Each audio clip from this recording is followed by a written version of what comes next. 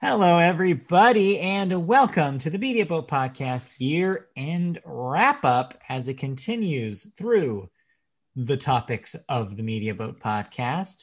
We've done video games, we've done music, we've done television, and today we're finally wrapping it up with movies. And what a weird year for movies. There's a reason, people, that we left it for last. If you're new to the Media Boat Podcast, year-end wrap-up show is our opportunity to look back at the year that was. We do so in three main portions. First of all, we talk about the year that was month by month, going through news stories that we talked about here on the podcast. Next, after that, we talk about what we think is the most important story of all of those stories, the story of movies for 2020. Then, after that, the fun part starts, where we talk about our top 5 favorite movies from the year. My name is Matt. His name is Mike. I'm Mike. He's Matt. We are ready to talk about the little movies that came out. And by, I mean little, that doesn't mean independent films. That just means the amount. Yeah. The recurring theme that will come up here is just that movies got delayed, canceled, like just completely obliterated, whatever you want to say, because of the events of the pandemic over the course of 2020. So a lot of stuff that was supposed to be major tentpole releases straight up didn't come out, and it left a lot of empty spots where there would have been big releases, where instead we just had radio silence. Now, I have some thoughts, as I Okay. always do, about what our story should be. And two Yeah. come to mind. But maybe we'll end up with some 5 and have them duke it out. Okay. But we'll get there. There's only one way to find out, and that is to start at the very beginning, which I understand is a very good place to start, and talk about the events of January 2020. So let's go back to January 2020 using our Media Boat time machine. Yeah. January 2020. Coming back from what was a relatively strong box office year of 2019. Yeah. A couple billion-dollar films.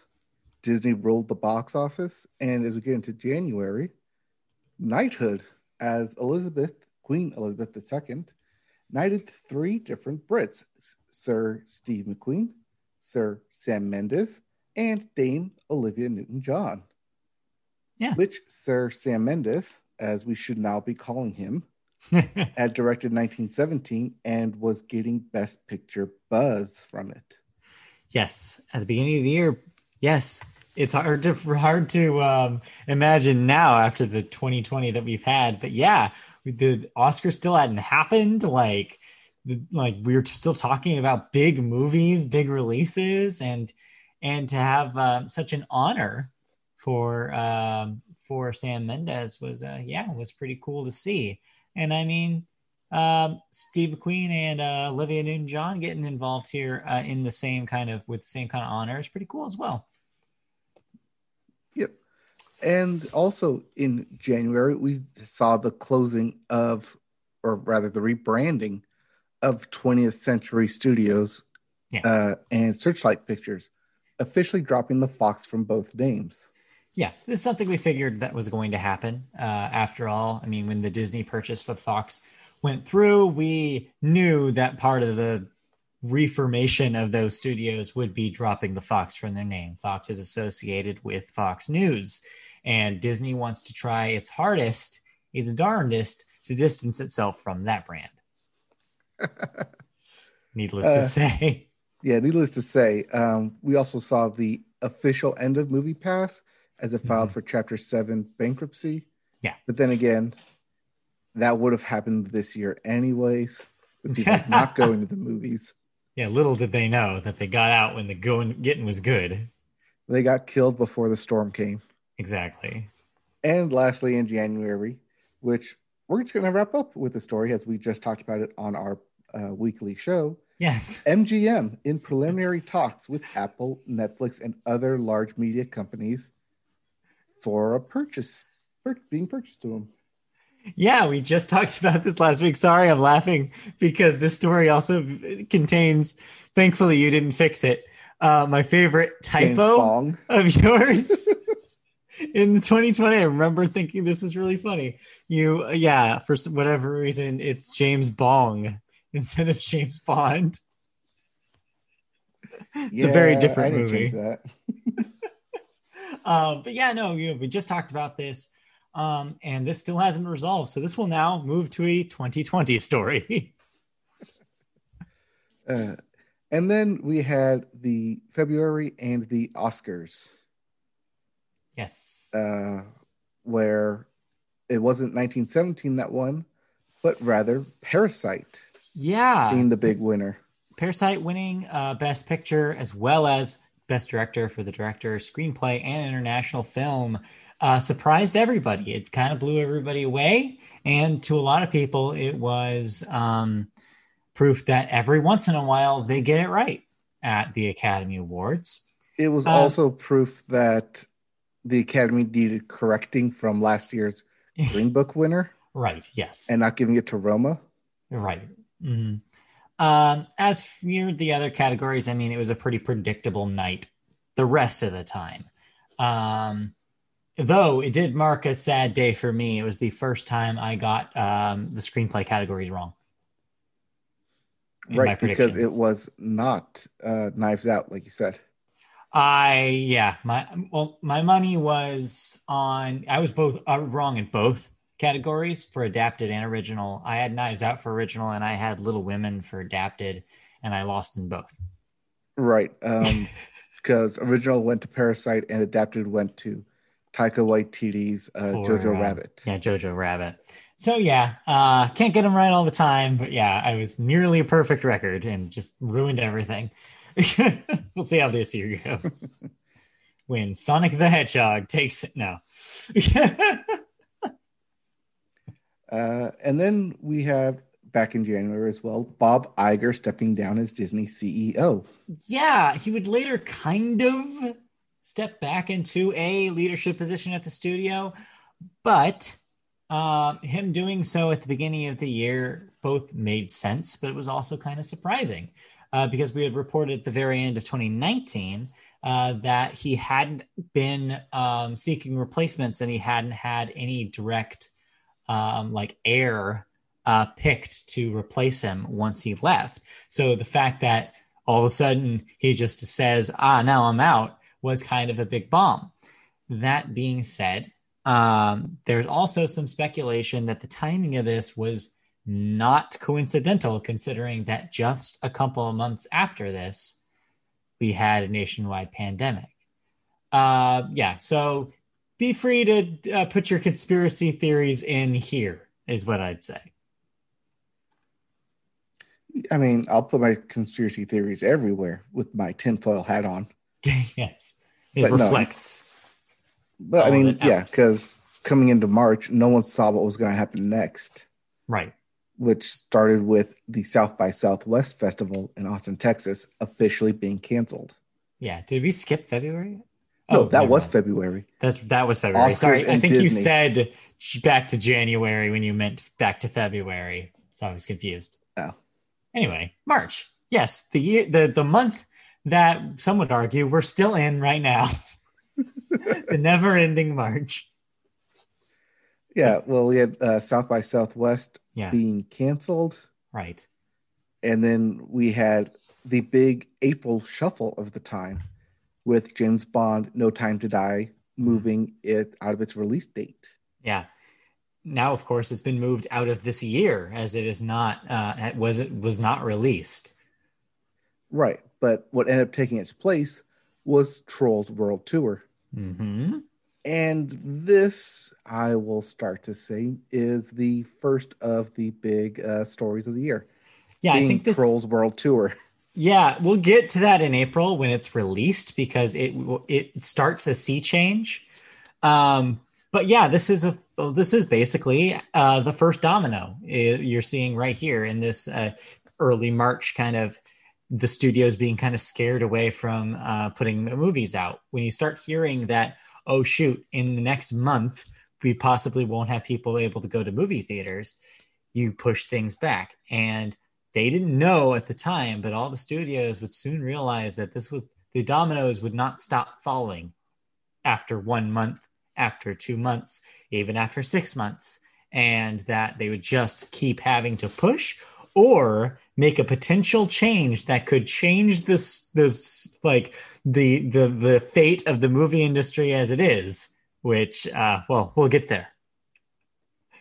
Right. Well, I mean, that's literally our next story Yeah. in March. And the last time we were together, Yes, when we reported this. announcing Universal Pictures would make its movies available on home entertainment the same day as global theatrical releases, Yes. starting with Trolls World Tour. Yeah, this was the moment when the traditional model of movies just are released in theaters and that's how it is, kind of started to fall off. This is when it started to teeter, because this, of course, started an argument of sorts between Universal and the big movie theater chains. This is when AMC comes out, which we'll probably talk about in a minute here, and says that they're not going to carry Universal films because of this decision. But Universal saw the tea leaves and guessed correctly that this was not going to be over anytime soon. And if they wanted to make the money that they would usually have made, they needed to change their business model. So yeah, I think if anything, the year is borne out that Universal was correct. Universal called it. And all the rest of the studios for the rest of the year were playing catch up. Universal played the safe game early on, not knowing how it was going to play out, and it worked to their favor. It was a safe move, but it was also the right move. Of course, it's important to mention that when they made this original announcement, Peacock did not exist yet. So they didn't quite have a streaming destination for these things yet. Instead, they did it through traditional digital release methods, where you could buy it a la carte. We'll get to Peacock later in this year. And I wonder, though, if Peacock had launched earlier, I wonder if this would have been a different story. I think they probably could have moved Peacock up and had it launch with Trolls World Tour, and you would have gotten a lot more people to at least initially sign up. Yeah, I think if you have them do this again, that's probably what they would have done. It's just that, again, nobody knew that this was going to be beyond April. Right. They thought that this was going to be a brief Band-Aid for their problem, not a permanent solution. So, well, and that goes hand in hand with the government saying it's not a big deal. Yeah, right. Exactly. It's like that was just the air. The air in March was like everything I was hearing, everything everybody was hearing was, oh yeah, you don't need masks. You just wash your hands. You're probably okay. We're just going to keep going to work. Right. And then when sports stopped, which we talked about at length on our television wrap-up episode. Well, that was our story of the year. Yeah, that's when everybody started realizing, oh, actually, no, more information is coming out about this thing. Maybe we should go home. I remember thinking how wild, now thinking back to how like the wild this sounds, I wasn't even wearing my mask to go to get something from the drive-thru for the first few months there. Now I'm like, was I crazy? I was endangering those poor drive-thru workers, but I didn't know. There wasn't enough information out there to tell us until later.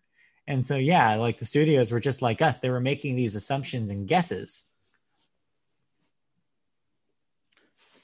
I mean, you got sidetracked there, some personal stories, but yeah, you're right. I thought it was a relatable example of how different it was back in March than it is now.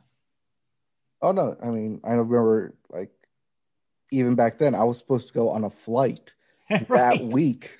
Right. I don't know. Yeah, I'm kind of proud of myself for seeing the future on that one. I didn't know that I was going to be as right as I was about not going on that trip, but turns out. Hey, now I got credits to Hawaii. I mean, yes, that's true. You ended up just pushing that money towards another plane, essentially. Now we'll see if that happened. That's what you should be asking yourself is now, is that even going to be possible? I don't know. We'll see. Anyway, We'll see. let's move on. Anyways, yeah. March and like when we started doing these telecasts, it got pretty crazy as we saw stuff shut down, and we saw theaters themselves shut down with Yes. The Alamo Drafthouse of putting together a $2 million emergency fund, relief fund for its staff. Yeah. And this was this kind of started a again like a list of theater chains following this that also had to make decisions similar to this about completely shutting down, how much money they had. It was a recurring story throughout the year about, do these chains have the money to keep going? How are they going to, like, what are they going to make sacrifices for? What new business models are they going to introduce to keep cash flow going? And yeah, it all starts here. Some did it better than others. Right. I'm going to bring this up as probably our second story, and that is theaters closing. Yeah. For an indefinite period of time. Yeah. Yeah. Because it affected our box office numbers. And yes. I have a note here that literally says, stopped counting box office as of 3/19. It stopped mattering. Like, because if you don't have a reliable amount of people going to movies every week, the box office is going to be wild. And sure enough, that's what happened. Or non-existent, as we saw, or completely non-existent. Movies some weeks barely hit 1 million. Yeah, that didn't even have any big releases. Also, if there's no big releases, there's no reason to have movie theaters. So it's kind of a self-fulfilling prophecy at the end of the day, where without people going to theaters, there's no reason to put out movies, and without movies to go see, no one's going to go to the theater anyways. And so it ended up just in a way, I almost don't want to treat it as a separate story, because part of me thinks it's kind of all related to the same thing, which is that the relationship, I mean, I'm getting ahead of myself here, but I think the story might be the relationship between studios and movie theater chains is straight up changing in front of us. I think that would combine a lot of stories, and we'll get there at the end, though. We'll get there. All right, because we need to move on into April. Yes, April. Yeah, as the AFI Movie Club decided to do virtual daily gatherings so people could have a theater-like experience with other people watching the same movie at the same time. Yeah, it seemed like a pretty neat idea. Yep. We also had Amazon Prime Video partnering with South by Southwest to showcase the 2020 Film Festival. Yep. Which was also, I remember at the time being like, yeah, this is probably how they're going to do it from here on out. This, like, as long as this goes. And sure enough, that's exactly what happened. Mm-hmm. And South by Southwest, the Corman Quarantine Film Festival. Yeah. And here's where we're going to go. The Trolls World Tour. This is the big story. Yeah, the big story in April for sure. So when it was announced that Trolls World Tour would be going on streaming video on demand. Yeah. Premium video on demand, however you want to video on demand call it. Universal would not release their numbers because numbers would still come in, numbers would fluctuate. So we had to wait 3 weeks for numbers to come in which we found out that it racked up $100 million in rentals alone. Yeah. But here's the catch, though. They don't get to split that with the box office, with the theaters. That's not a 50-50 split. That's more of like an 80, I think it's 80-20. Yeah, 80% split. So it ended up making more money than the original Trolls because of that box office take. Right. So what you saw from this story is what makes the theater chains anxious, because when the theater chains see that the studios are realizing, oh, that they can make more money by not putting it in theaters at all, that makes the theaters be like, well, they don't need us. Uh-oh, do they not need us anymore? And then they start panicking. I mean, if you think back to the history of film, this relationship has always been contentious. Way back in the early days, you had, the conversation between the studios and the theaters back when studios owned theaters. And that was eventually outlawed because the idea is that was a monopoly. And then instead, theater chains should be independently operated. So that way you couldn't book just a studio's movies in a way that made other studios' movies in those same theaters perform worse. So that was the case. And this is the first time in almost 100 years where that is becoming questioned again.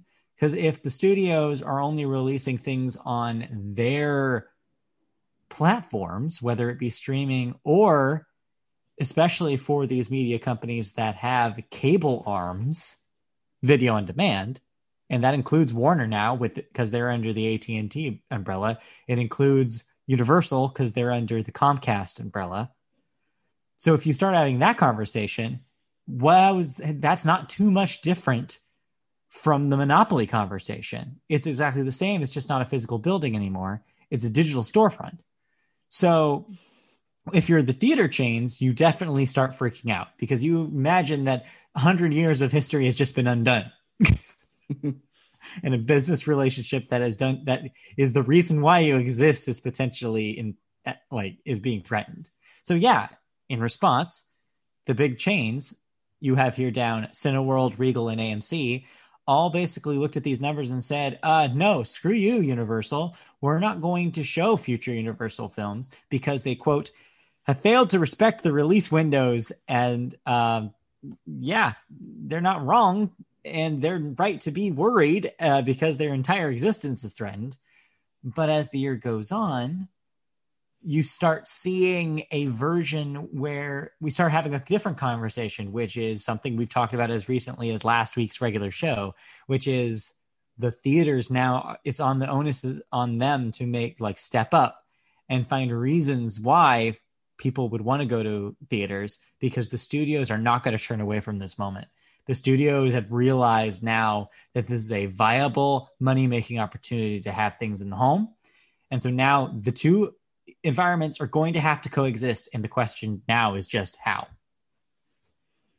And there's no and to that. That's just it. Yeah. Just how can they exist now? Yeah, there's no one doing what they this pandemic thought they had done. a bargaining chip, right? Being the sole distributor, but that turned out to be a Buffalo nickel. And the thing is that someone in the studios and probably people up at the top of these theater chains probably all knew this. I mean, this is not a secret. It is not a secret that if the studios wanted to, even 5 years ago, they could have switched to this model and made more money. It's just that because of how worried both sides were about ending a relationship that, like I said, has been a century old plus at this point, just it tears at the fabric of something that is a tradition, that is like the DNA of the movie industry. So they knew that this was this was a card that they had that they could put down at the table at any time. It's just that the pandemic forced their hand. It's one of my favorite sociological experiments, which is the sunken cost fallacy. Right. That you've put so much time and effort into something that's basically just an establishment at this point to question why you're doing it and to back away from it. When you have all this history behind it is frightening and you don't want to do it because of all the history that you have with it. Yeah. But sometimes it's better just to break from it and start new and start fresh. Yeah. And but you don't know that because you're thinking in your head all this history to look back on, like, see, it worked ish. But even 5 years ago, when Netflix started putting out its own movies, they all still needed a platform to do it. And they Right. weren't going to just give it to Netflix, obviously. And so The that's when other, you started seeing these companies yeah. looking at Disney start making these streaming services. One wrinkle to this, though, that did kind of push back this conversation is technology. I mean, it's only been in the last 15 years that the studios have had the ability to do this as rapidly as they can. With digital on demand and streaming being at the place that it is, it makes this idea definitely more money making and easier than it ever has been before. Like if we're talking 30 years ago, this is impossible. If we're talking 30 years ago, they need the theater chains because video releases were, even in 1990, a niche thing.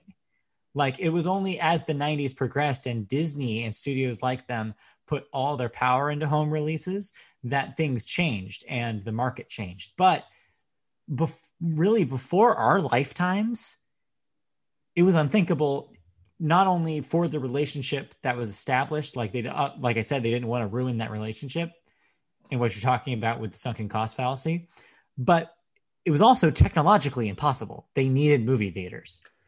Right. And anything that came to direct home video was seen as utter garbage. Right.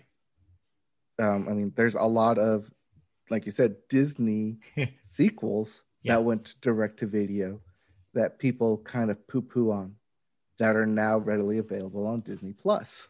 So I think it's not just the pandemic, even though the pandemic is the thing that forced the hand. I think it's also a perfect storm and a culmination of something that they've been working towards in a way for years at this point. It's one of the core reasons why every studio wants a streaming service, right? Is because they know that if they own the platform, they they get the most revenue. It's what So made the Disney Vault so special. right, exactly. And everybody figured that out at the same time and are now all launching their services all at once. Anyway, Anyways, yeah, the theaters were kind of mad at Universal. yeah, and it'll just get worse from here. Oh, will it? As we get into May, and the first of the Academy Awards starting to kind of take a approach on eligibility, where they allow streaming videos to be considered. Yeah. This is a series of rule changes that the Academy had to make because there was no getting around the fact that their traditional rules for eligibility would eliminate all but very, very few films in the calendar year 2020. And yeah, that has borne out to be true. And so these more lax rules allowed there to be an award ceremony this year, straight up. Yeah, I mean, because that was the last big gathering in February Mm-hmm. before March hit, and they canceled, and sports canceled everything. um, Additionally, though, it is interesting to consider that in 2019, in the previous year, we had talked so much about what you briefly brought up in the last story, which was Netflix's struggle with basically their self-financed films being viable in award season and trying to figure out, oh, how long will they allow Netflix to like put something in a physical theater and be eligible. And this kind of makes that conversation moot, more or less. It was yet another thing that the pandemic kind of forced. It forced the Academy's hand to accept the fact that that for streaming services, it's just they're a viable source for film now. Like they just are now. I don't think they can go back from this. Right, because we had talked about last year how Netflix was buying theaters Mm-hmm. to showcase their own films in order to qualify for the Academy Awards. Well, now that's no longer the case. Yeah. But what is a case, and is a big case, because you're going up against a director who Jeez. makes love to film on a Gross. regular basis. Disgusting. Oh, he is disgusting. Tell him to stop that. Christopher Nolan and his fight with Warner Brothers, and will Yes. he, won't he release Tenet? This this took forever for this movie to come out. This was a story that we kept reporting over and over again. Because, yeah, Christopher Nolan's whole hangup was that he loves traditional film releases.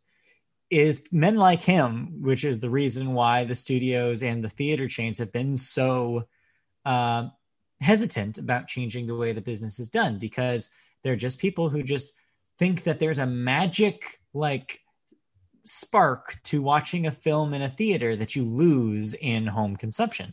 So because of this, he basically threw a pity party for half of the year about how if it wasn't going to come out the real way, it wasn't going to come out at all. Basically, putting that stipulation that at least 80% of global theaters need to be open by the time that Tenet gets released, originally slated for July 17th.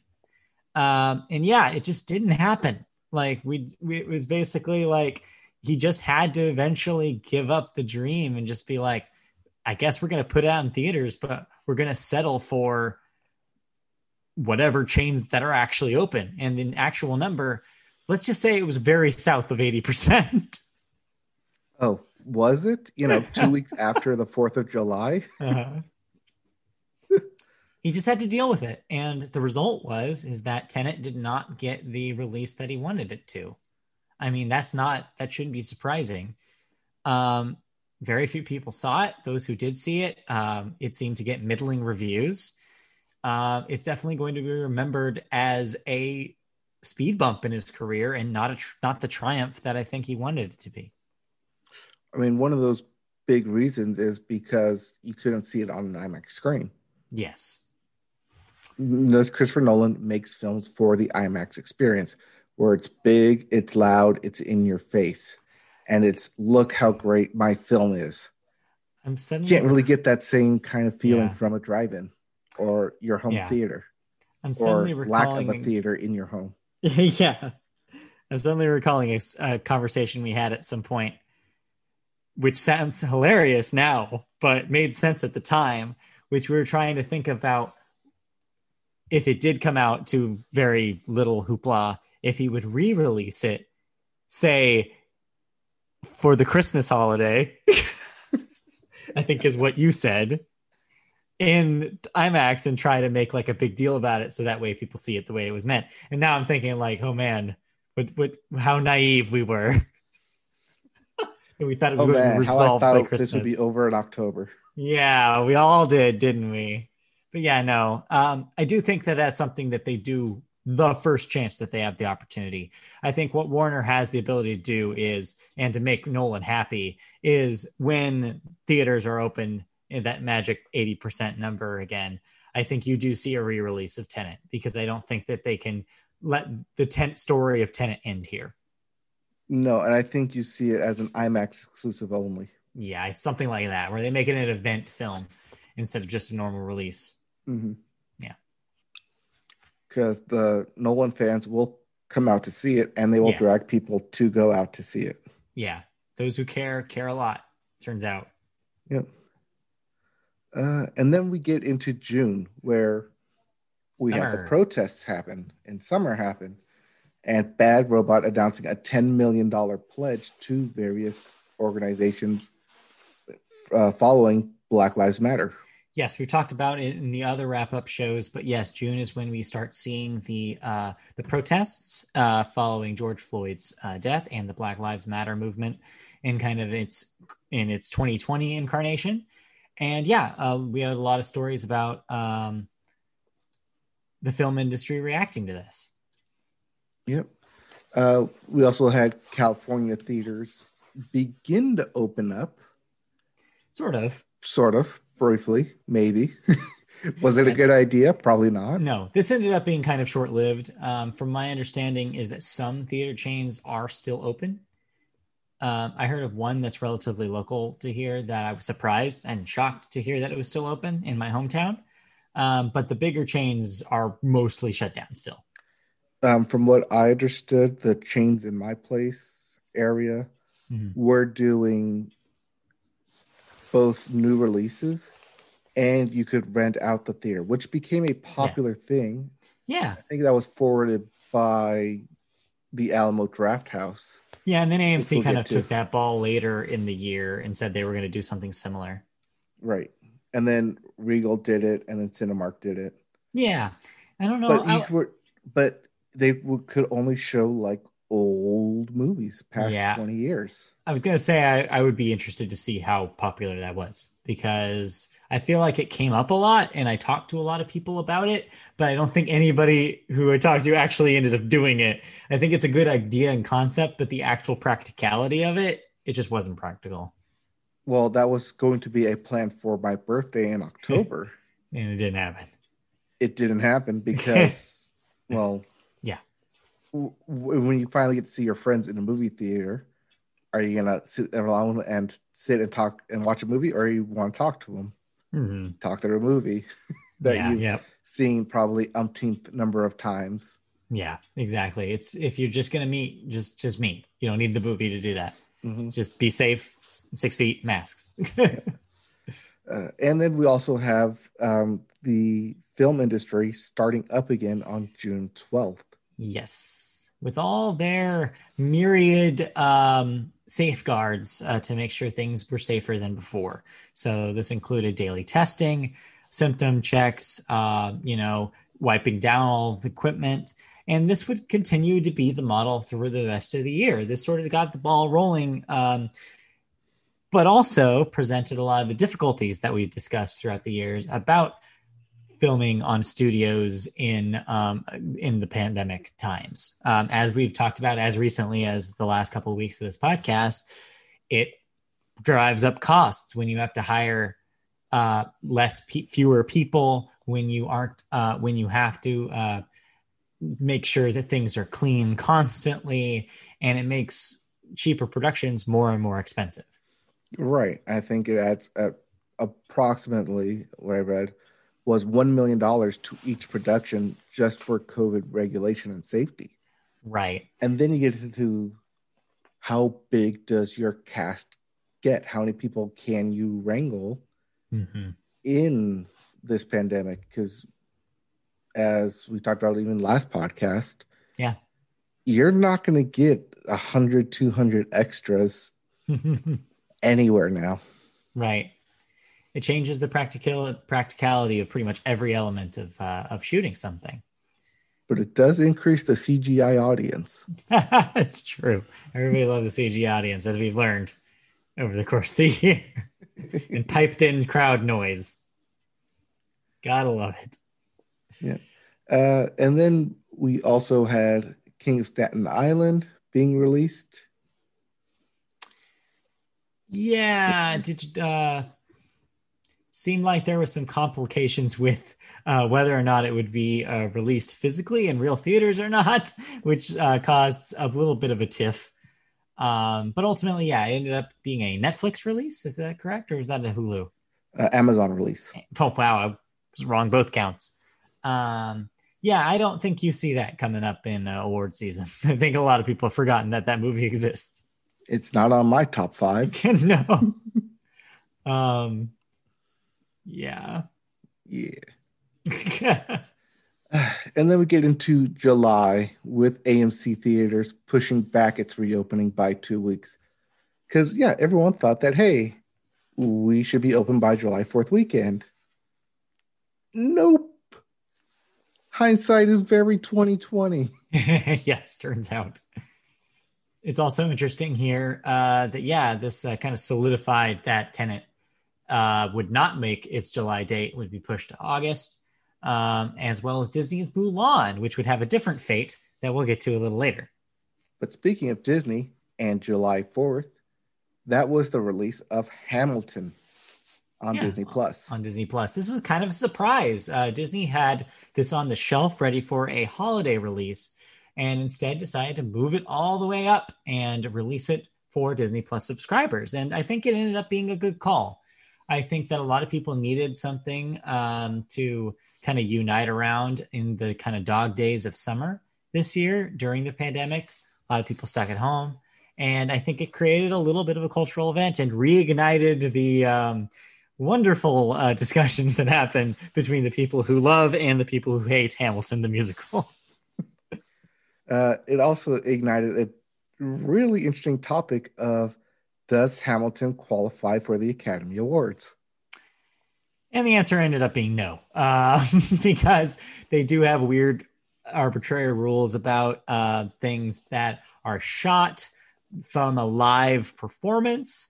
People did argue that stand-up comedy films have been eligible in the past, but because it's a stage thing, it's basically not edited in any way. It's not presented in a new form.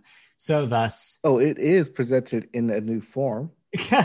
There are several camera angles which you cannot get from a theater, including looking out into said theater. But what I can tell you, as someone who has seen the stage production and the film production, I can tell you that the direction and the decisions made with those camera movements could have been much, much better. I was actually very disappointed with the way that this was shot. And I don't think I talked about this when we talked about it on the podcast.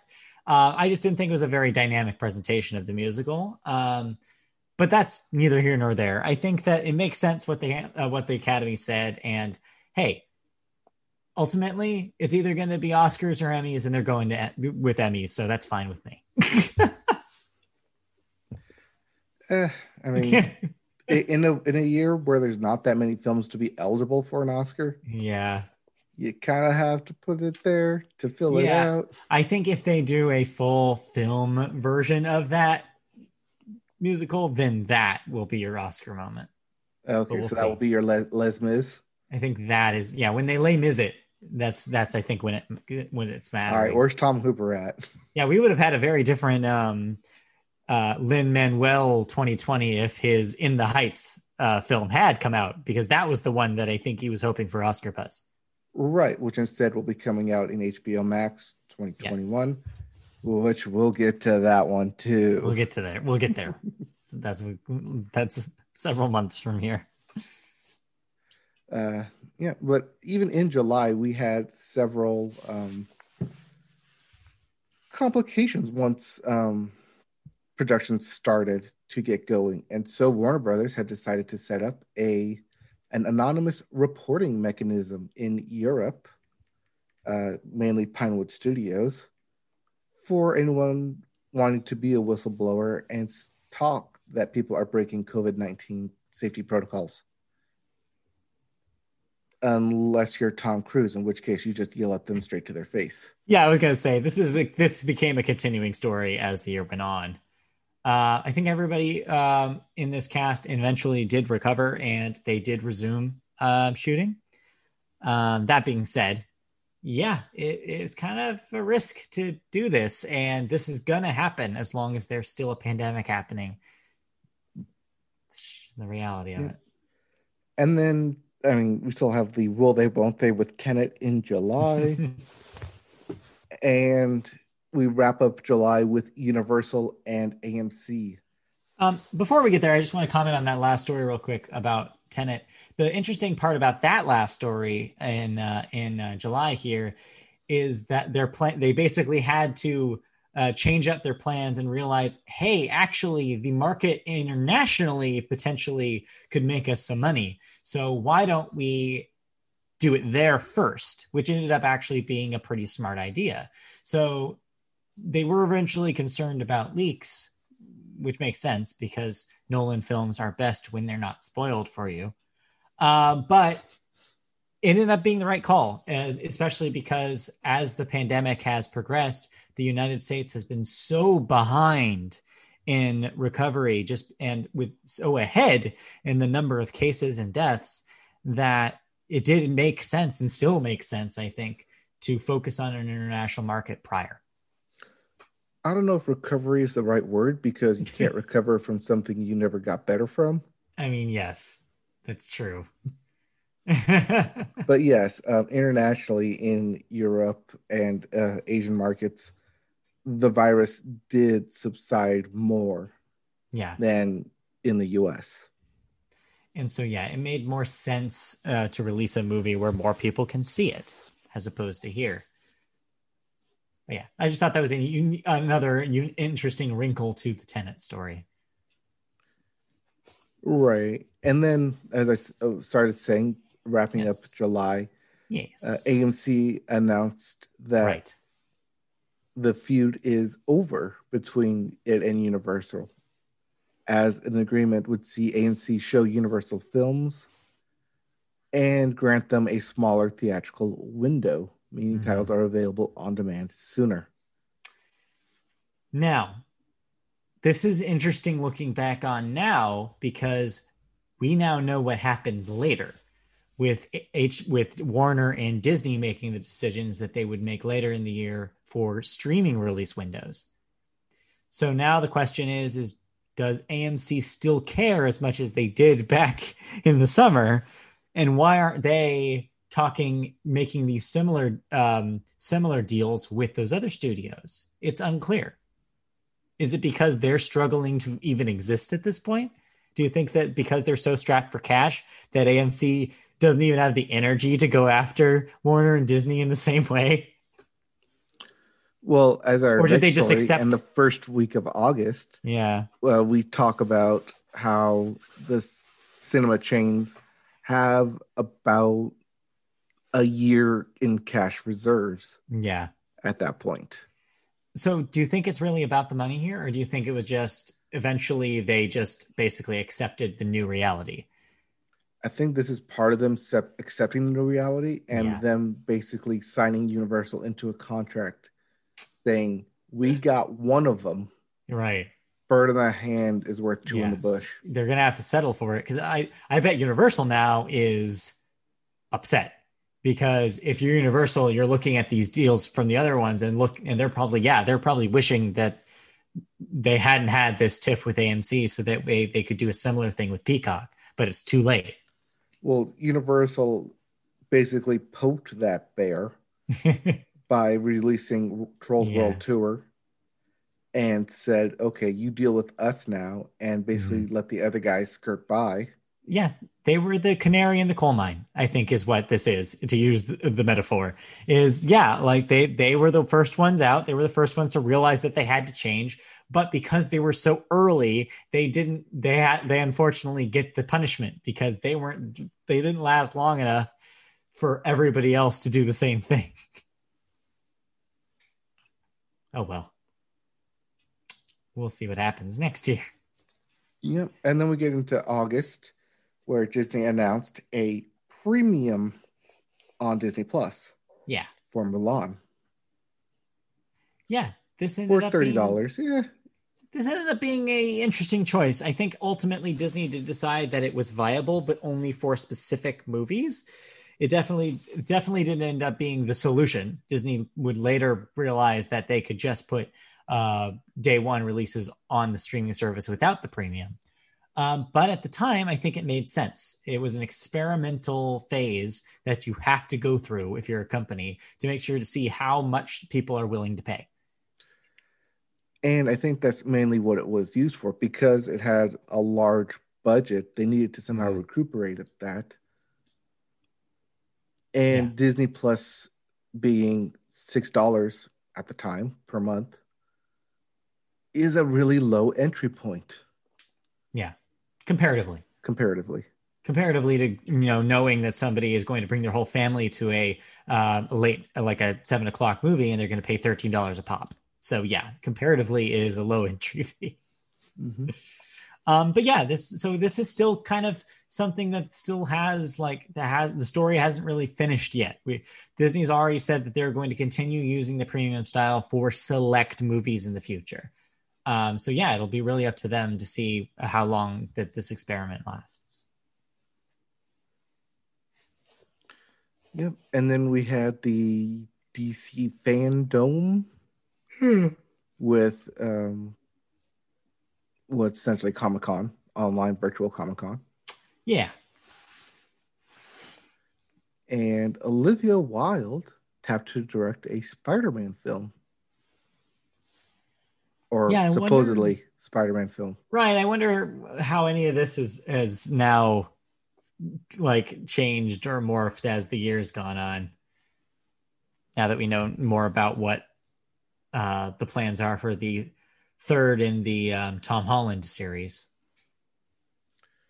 Right. And then we get into September here, and the Academy Awards pop up yet again, where they try and do new representation and inclusion standards in order for films to be eligible for Best Picture category. Yeah. Oh, this was a weird one where they had you must meet three, right? One of the three criterias.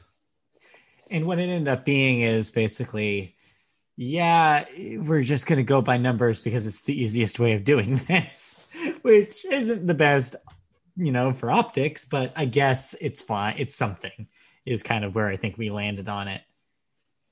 It was something that they had to do, and numbers are the easiest way to be unbiased. But you can skew that any way you want. Right.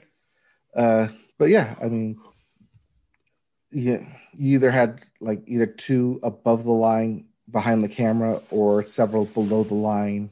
Yeah. In production studios. Yeah, just basically numbers of crew or cast of some sort of minority representation. Right, and then we had the fallout from Tenet being open, coming into theaters, and Wonder Woman 1984 being pushed back from October to Christmas Day.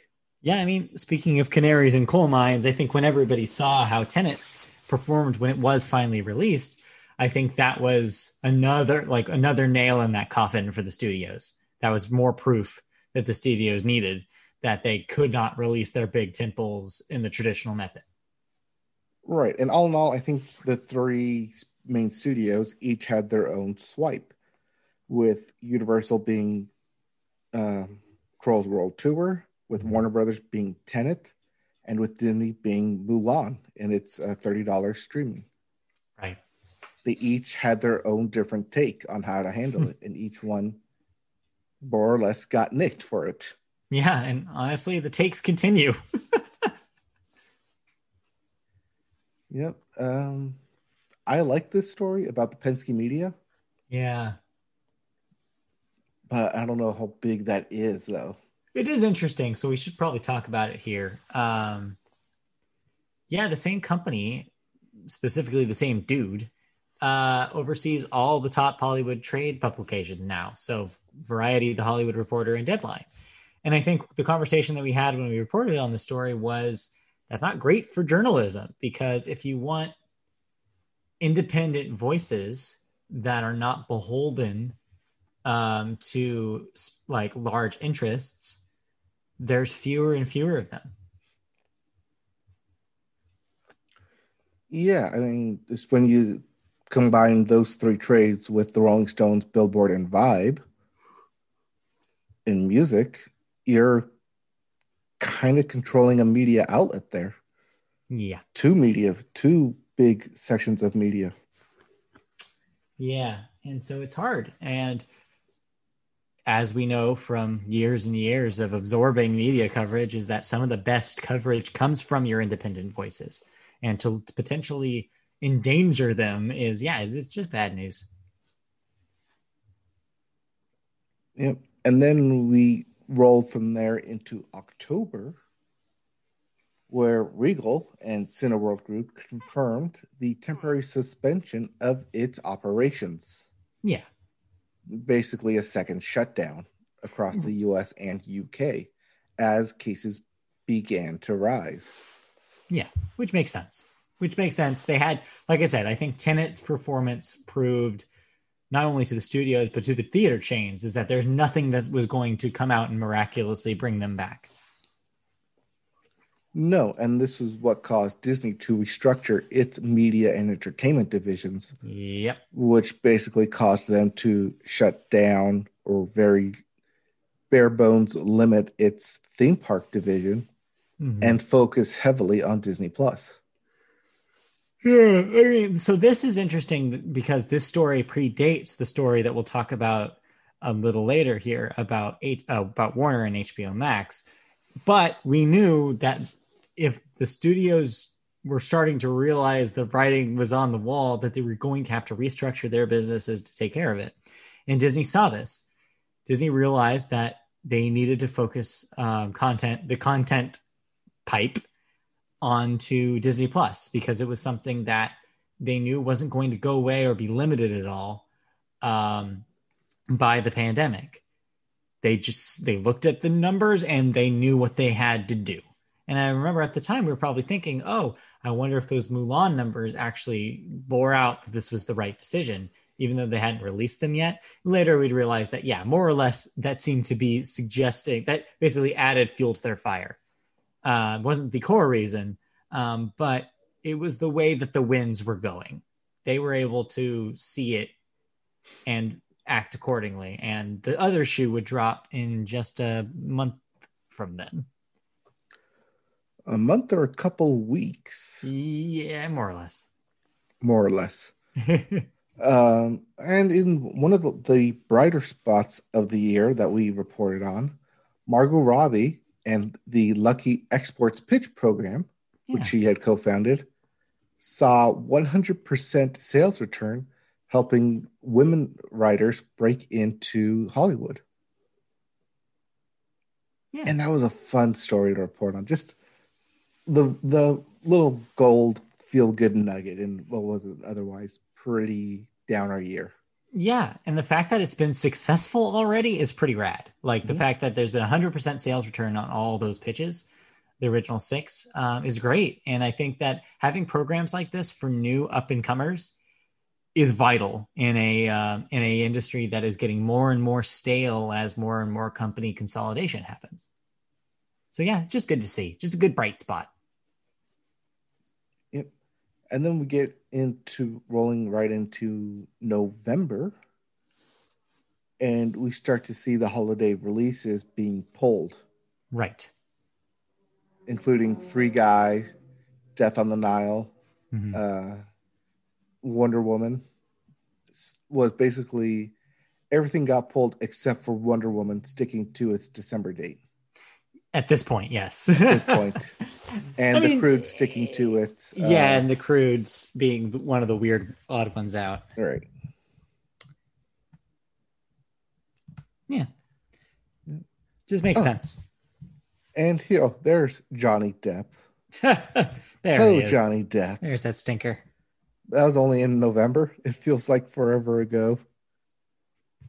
I mean, the cases between Johnny Depp and Amber Heard and the Sun, I think it's the Sun newspaper. Oh, yeah. The Sun had been going on for a while, but this ultimately culminated in Johnny Depp losing out on the role of Grindelwald. Yeah.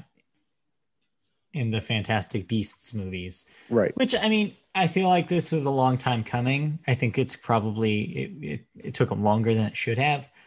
Because this conversation has been happening around Depp for years at this point.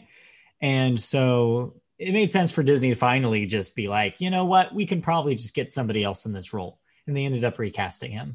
So yeah, makes sense. Yep. And then we have the official word from Warner that Wonder Woman 1984 will be releasing in theaters and HBO Max day and date on December 25th. Yeah, this would have been more interesting if it wasn't for what Warner would do weeks later and just say, okay, this is our model now.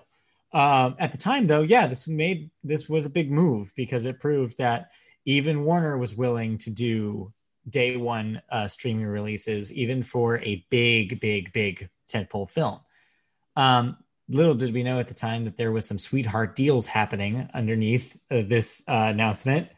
That would later be revealed and that I talked about when we talked about more recent stuff a few weeks ago. Well, yeah.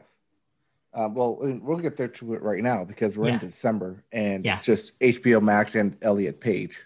And that's basically the end of the year. Right, yeah. And that kind of brings us to here. Elliot Page. Yeah, I mean, this was a big deal. This was a big deal for him coming out, like just a big staple of Hollywood, both television now with Umbrella Academy and of film. I mean,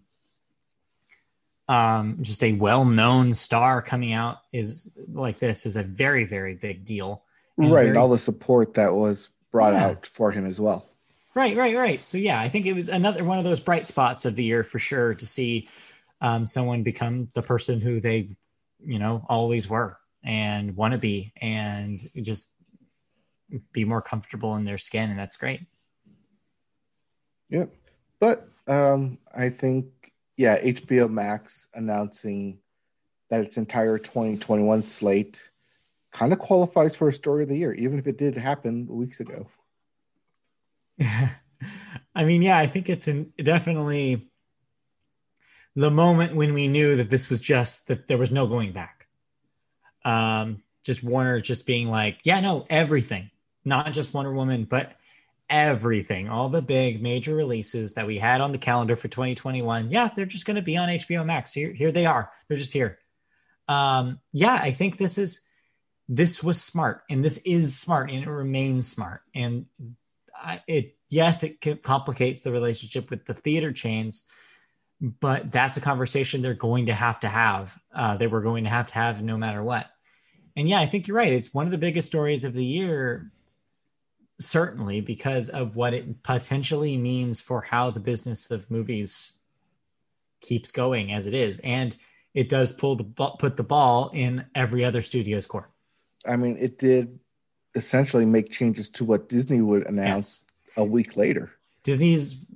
A lot of Disney's reaction was was in response to this. You could definitely see that Disney, even though they were probably already thinking about doing this with some of their releases, I think it did add more confidence to them for just going whole hog on it and not really focusing at all on theatrical release for their movies and having a crutch with streaming and digital release. Yeah. And then we end the year where we started with MGM being up for sale again. Yeah, which we kind of already talked about. Makes sense. Like I said, I'll say what I said on the regular podcast when we talked about this. Your tech companies, your Amazons and your Apples are probably the players here because that gets them into studio ownership. And then you have new players in a slowly shrinking field. Mm-hmm. But we need to get us into a story of the year. We do. I told you this would go longer than you thought. Yeah. I have a simple proposition for you. Okay. I'm going to continue what I was talking about earlier. I'm going to say, let's wrap up some of these stories into a nice, tidy package, which I will say that 2020 is the year where the relationship between the studios and the theater chains will change. This is the start of that relationship finally being different after a century of the same. Right. And I think that kind of wraps several stories that we've talked about, which are Trolls World Tour and the fallout from there. Yep. Tenet and the fallout from that. And the premium video on demand. Yeah. That boomed this year. Yeah, they're all connected. They all came from the studios realizing that they had the power this whole time to do this, but the pandemic was the thing that forced their hand. And the power was inside of you the whole time. Yes, the whole time. And the theater chains, initially, they bristled at it, but I think they're going to have to figure out ways to play ball. And that's going to be, and we're not really going to know the answer to that question until sometime next year when people start going to movie theaters again, which who knows when that's going to be. I think that this will end up being a monkey's paw as we get into next year with movies skipping theaters and going to streaming service, which people will say, oh, it's just free on said streaming service. Will that put a hamper on the actual premium videos, which will charge you $20, $30 on like say Apple or Google or Amazon to buy when you could just sign up for a month of HBO Max for a fraction of that cost? And I think for all of this, we just straight up won't have answers until we see the numbers. We won't see, because I think we're going to see people who just have preferences pop up at some point. You're going to have the person who just prefers to see movies in theaters, aka I'm going to call them the Mike. That person is going to see a movie ideally the weekend it comes out in a movie theater because they enjoy that experience. You're going to have the person who prefers to stay home and watch it on streaming. That person we're going to call the Matt. And that person is going to not want to go to a busy theater and spend a bunch of money on concessions, and is rather going to watch that on his 4K HDR TV in the comfort of his own home. Or you might have somebody who is neither of those people. You might have, let's call them the Christie. You might have the Christie the chat, who is not worried so much about being in the zeitgeist about something, and will see something when they're flipping through the streaming catalog months later and be like, oh, I have some time. I heard some things about that. So because we don't know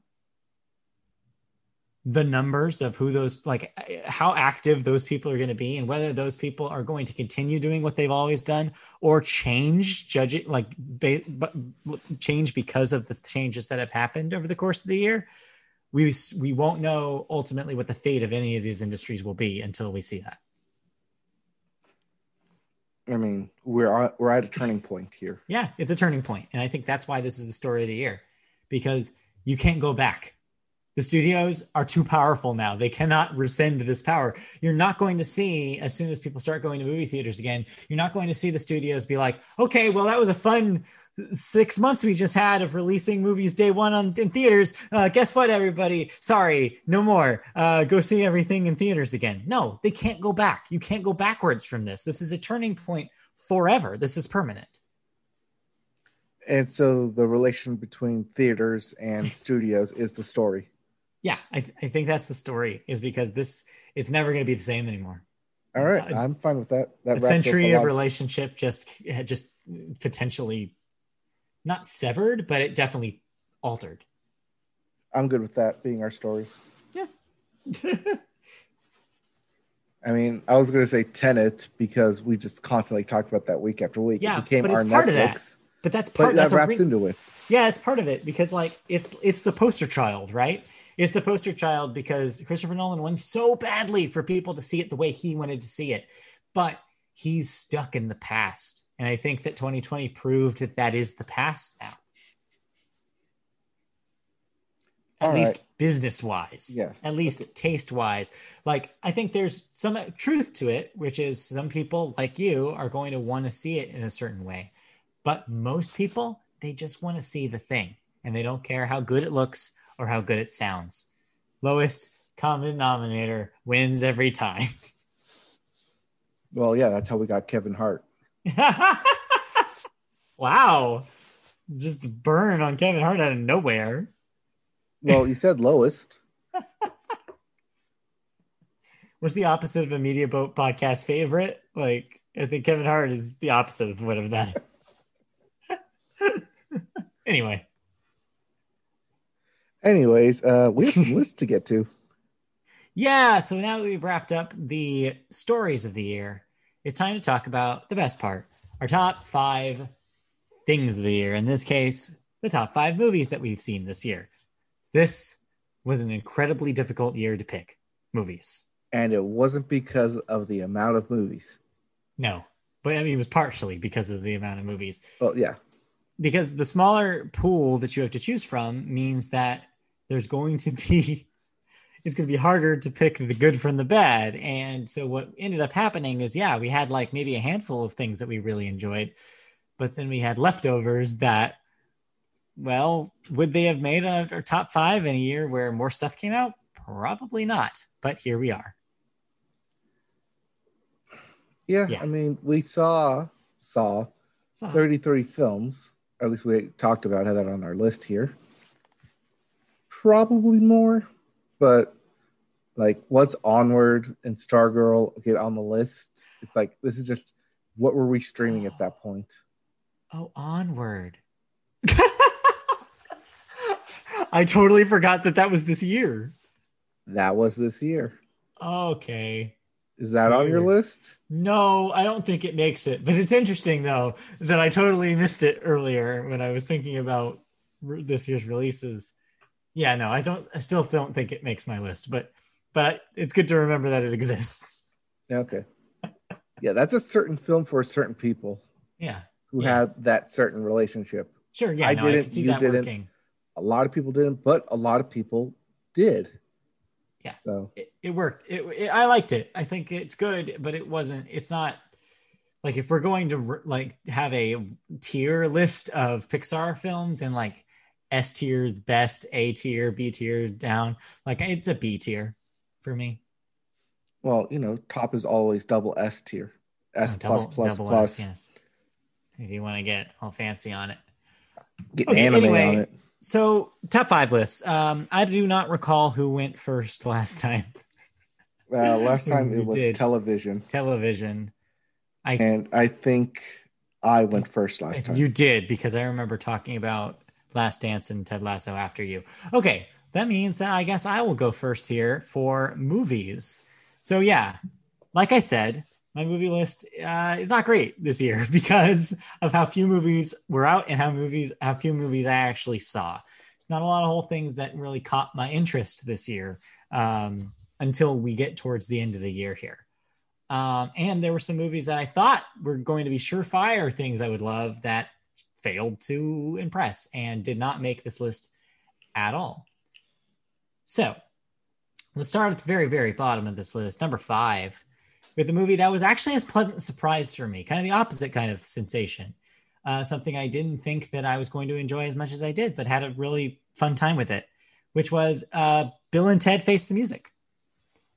The first two Bill and Ted's were fun pieces of my childhood. I remember watching them with my family on like TNT, on Sunday afternoon, because that's how you saw movies from like the late 80s, early 90s when you were a kid. They were always playing on the Turner networks. Um, and so, yeah, I remember enjoying them as a kid. I mean, they're perfect, like, kids movies in a way because of just how goofy and over the top the characters are, and there's music and there's the references to historical figures. They're fun movies. And so I was really happy to see that the new one, the third in the series, kind of picking up where it left off decades later, has the same energy and the same vibe to it, and I enjoyed it a lot. It's a really funny script. It's got a great cast. The stars of this thing are the daughter characters that they have, that are the daughters of Bill and Ted. They kind of figured out a new and a fresh way to have the structure of a Bill and Ted film, but twist it with how much time has passed. It was a way to do a reboot film that didn't feel stagnant and reliant on nostalgia. And the part that makes it extra work is that the very moral of the story that the film is telling is about, actually, you shouldn't be stuck in your nostalgia for the past. Let the new people pass the torch on. You don't have to be the be all end all at a certain point. You can give the gift of possibility to the next generation. And that's a really cool lesson and a really welcome one in a reboot. So I had a really good time with it. It's not amazing. It's not world changing. It's not going to blow your mind or anything, but it's a fun, funny time with some music. And there's a part where Dave Grohl shows up. I mean, it's what you think it is. And I had a good time with it. And you didn't mind that the daughters kind of took a lot of the roles from it? No, that's what I'm saying. I think that that's one of the reasons why it works. Okay. Yes, Keanu Reeves, of course. Yes, he's a national treasure. You get the amount of Keanu Reeves you need in this thing. I don't think it detracts from the film that you don't get as much Bill and Ted in it, because you get a different Bill and Ted, and that's fine. And it does set up the potential for them to kind of take the franchise and make it into their own, which would be cool. Sounds cool. Yeah, so I enjoyed it. Next up, number 4 is another thing that surprised me, although in retrospect, maybe I shouldn't have been so surprised. The Prom on Netflix. I was literally just staring at that on the list here. So yeah, friend of the show, Christy, big musical theater fan.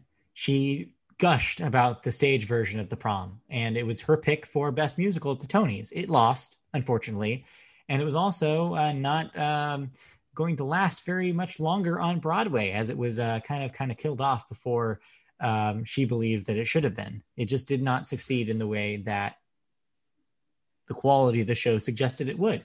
And of course, the pandemic doesn't help in that situation. But what it did allow is that it allowed its kind of brief time on Broadway allowed it to be quicker to be picked up for a film adaptation. And so Netflix jumped right on it, which is why you see it. So it would have been a Netflix film regardless of the pandemic, though it was released in a small amount of theaters. But regardless, I think this is a fun musical. If you like if you like musicals, this is a musical ass musical. It's very self-referential to other musicals. Some of the jokes require a lot of previous knowledge about stars of and premises of other musicals. But don't let that scare you away, because I think even if you don't have that background, the story at its core is of just a lesbian couple that just wants to go to prom. They just want to have a prom night, just like every other kid. And it's a really touching, emotional story that I think works really, really well. There's some criticism online about the casting. Does Meryl Streep need to be in this movie? Probably not, but it doesn't hurt.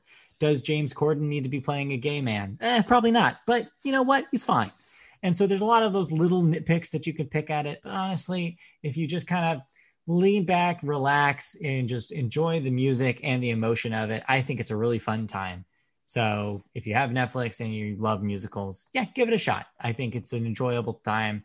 Again, though, not going to blow your mind. It's not the best thing in the world, but it's pretty good. Well, I'm glad you liked it. I know you kept trying to get me to watch it. I'd say try it out if you like musicals. You love Hamilton. We'll get there. Well, we'll get to Hamilton in a bit. Spoiler. All right. So now for my top 3. These are bangers. And what I mean by that is all 3 of these movies I think are amazing. And it sucks that I had to rank them. I enjoyed all of these movies. What is your 1A, 1B, 1C? It's essentially that, but not really, because I think number 1 is still really number 1. It's more that 2 and 3 are kind of interchangeable here, because I like them, and I like them, weirdly enough, for similar reasons. Okay, 2A and 2B then. Yeah. So my number 3, or 2B, if you will, to be or not to be, is Soul. Disney Pixar Soul. We recently talked about this. If you're a normal podcast listener, the podcast where we talk about Soul at length has just gone up. But just to kind of briefly recap what my feelings about this film is I think it is Pixar at its A game. I think this is top tier Pixar. If Onward is a B, this is an S. It's just impeccable story and just amazing visualization of a metaphorical concept, which I think is in their best movies, is something they excel at. I think the characters are great and memorable.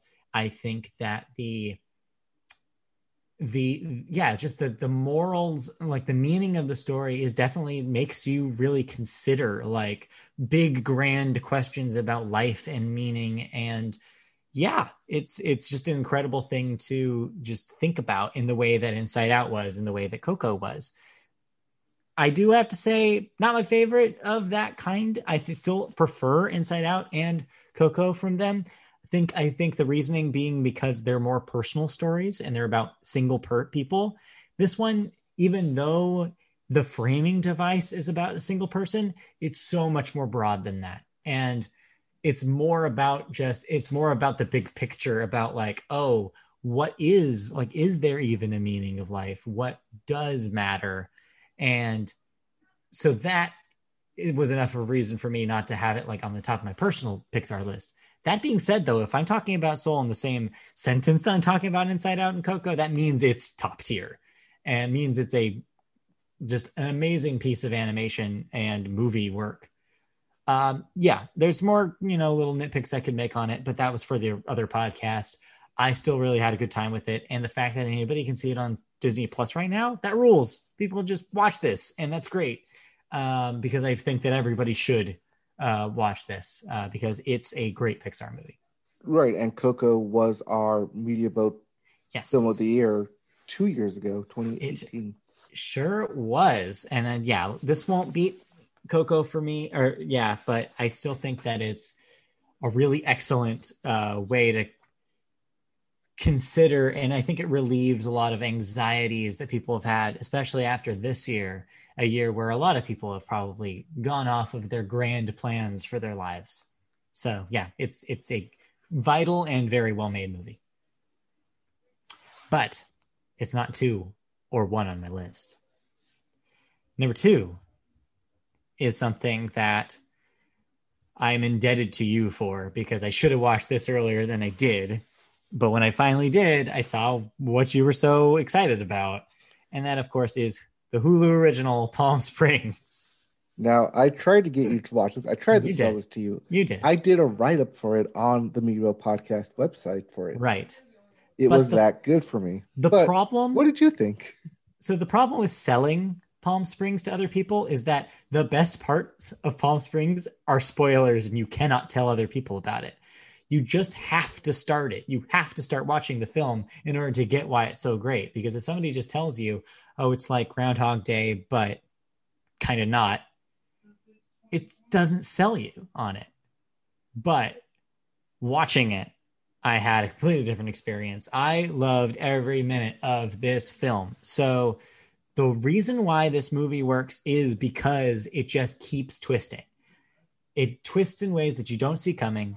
Everybody in this film is endearing and funny, and just like it just works so well as an ensemble vehicle. And just like the relationship between the characters is incredibly realistic, and it solves one of the biggest problems in romantic comedy, which is how do you realistically show a relationship go from we just met to we're in love by the end of of an hour and 30-minute runtime? And this solves that problem, is that they've spent thousands of years together potentially. And like, that's a little bit of a spoiler. Sorry, I should say, maybe that's a spoiler. Sorry. That's what I mean. We've talked about it. So much of the great parts about this movie require you to spoil it, unfortunately. So I'm really walking on eggshells here. But it's really inventive. It's smart. The characters are great. It doesn't overstay its welcome. Like I said, in a year full of, in an industry full of 2-hour plus movies, having a movie that gets in and gets out by an hour 45 is rare and welcomed, in my opinion. I love a movie that knows exactly what it wants to be, gets in, does the thing, does it well, gets out. And this does that. And it's just fantastic from beginning to end. And just like Soul, and why I said they're kind of similar, is they're similar in the way where it does also have like a lot of thought-provoking questions about what it means to have relationships over the course of your life. Like, it's interesting. Like, it proposes some interesting concepts about like, oh, but what are you living for? Like, what are the reasons why we live, why we do the same things over and over again with the same people? Like, is there a reason for it? Is there a meaning to it? And so, yeah, like, again, in a year like 2020, a lot of people are having that debate with themselves or with their friends and about like, what does it mean when I can't enjoy the things that I used to enjoy all the time?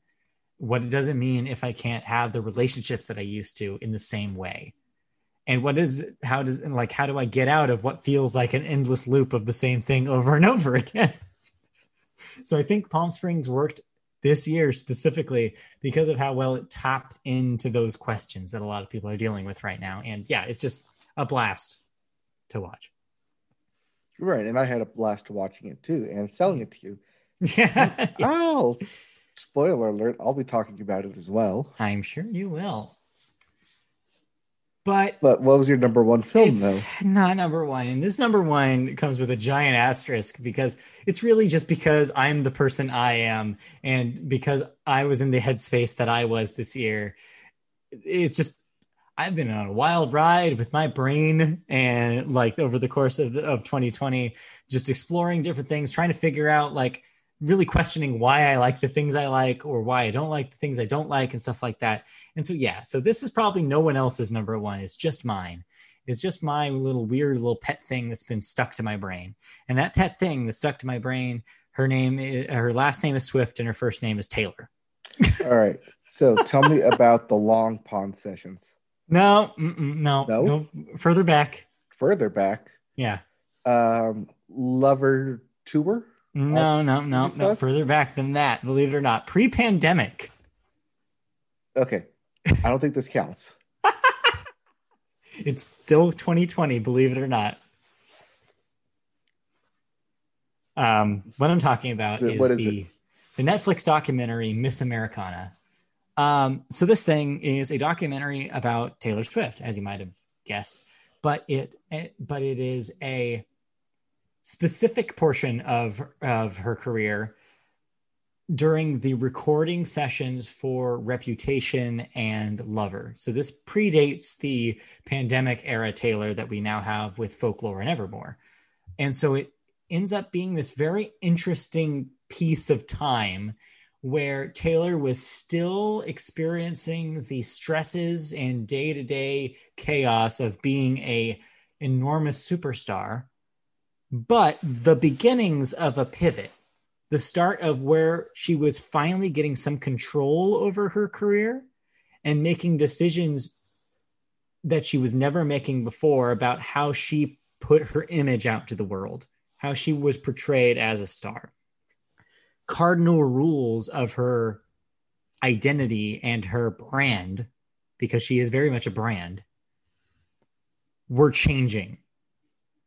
And they would never be able to change back. And they would only morph more as the year went on. But she didn't know. And the audience didn't know. And everybody in this documentary didn't know what was going to happen just mere months later, which makes it even more just wild.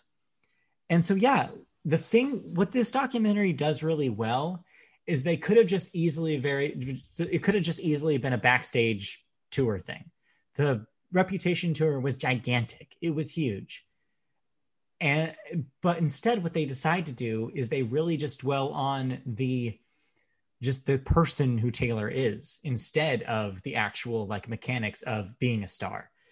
They wanted to get into the psychology of what she was thinking during this period of time, because it was kind of a lot for her at the time. So the Reputation tour, not only the fact that Reputation was also getting middling reviews in the press, then on top of that, the Kanye West relationship got even weirder during this time, because this was back when the famous video or the famous like song that mentions her and the whole debacle about whether or not Taylor signed off on the Kanye verse.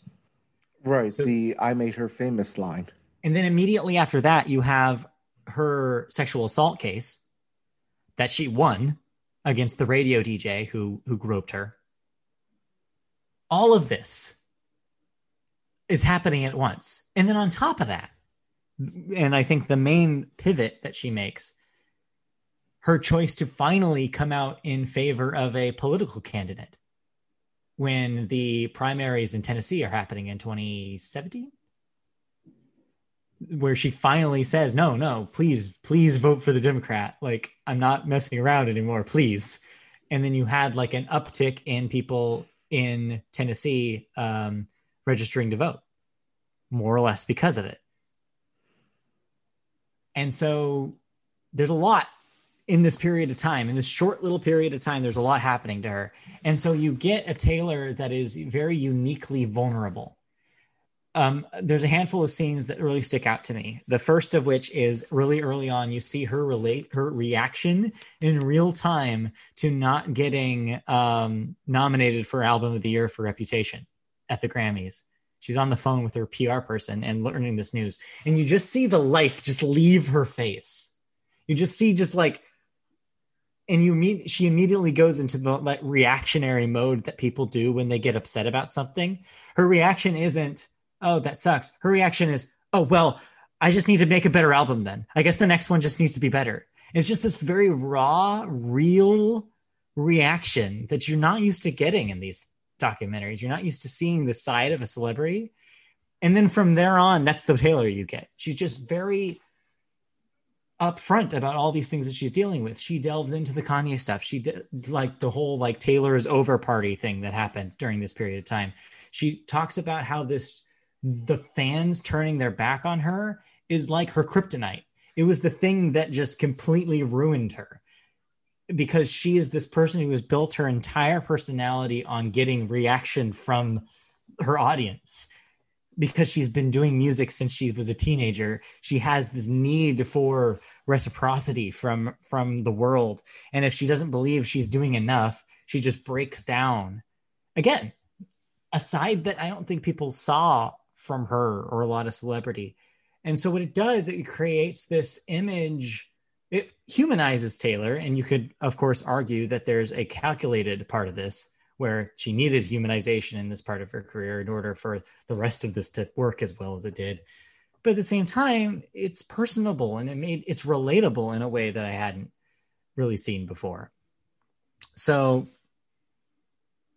it's just, yeah. I mean, I could probably talk for a long time about this thing. I think there's so many moments in this thing that are very, I don't know, just telling about what the structure of being a celebrity in modern society means in an age of social media and an age of constant pressure.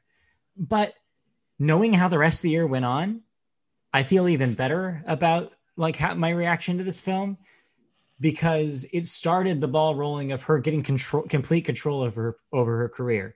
The Taylor pre this era does not put out records like Folklore and Evermore. The reason why those exist is because she went through this experience and grabbed her career back from the people who took it away. And it's just fascinating work for me. I watched this thing twice. like I just think it's a fascinating thing. Yes, it's very easy to be like, oh, well, she's a celebrity. Like, these aren't real problems. Like, she's very privileged. Yes, that's all true. I will admit she's in a very privileged position and that these aren't necessarily real problems. But there is a humanity here. And there's moments like that moment where that moment I mentioned, and like arguing with her dad about whether or not to go publicly political and stuff like that, where it's just, you see the humanity in her in a way that I hadn't specifically. And yeah, it just, I don't know, it worked for me and it won't work for anybody else, especially, you know, with how complicated it is now with the relationship between celebrity and normalcy.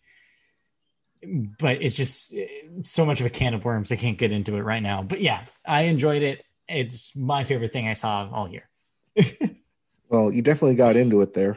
Yeah, like I said, I could keep going, but we do not have time. And whose fault is that? My fault. Anyway. All right. Anyway. But you have top 5 that you need to talk about. Okay, so every year I do 2 lists.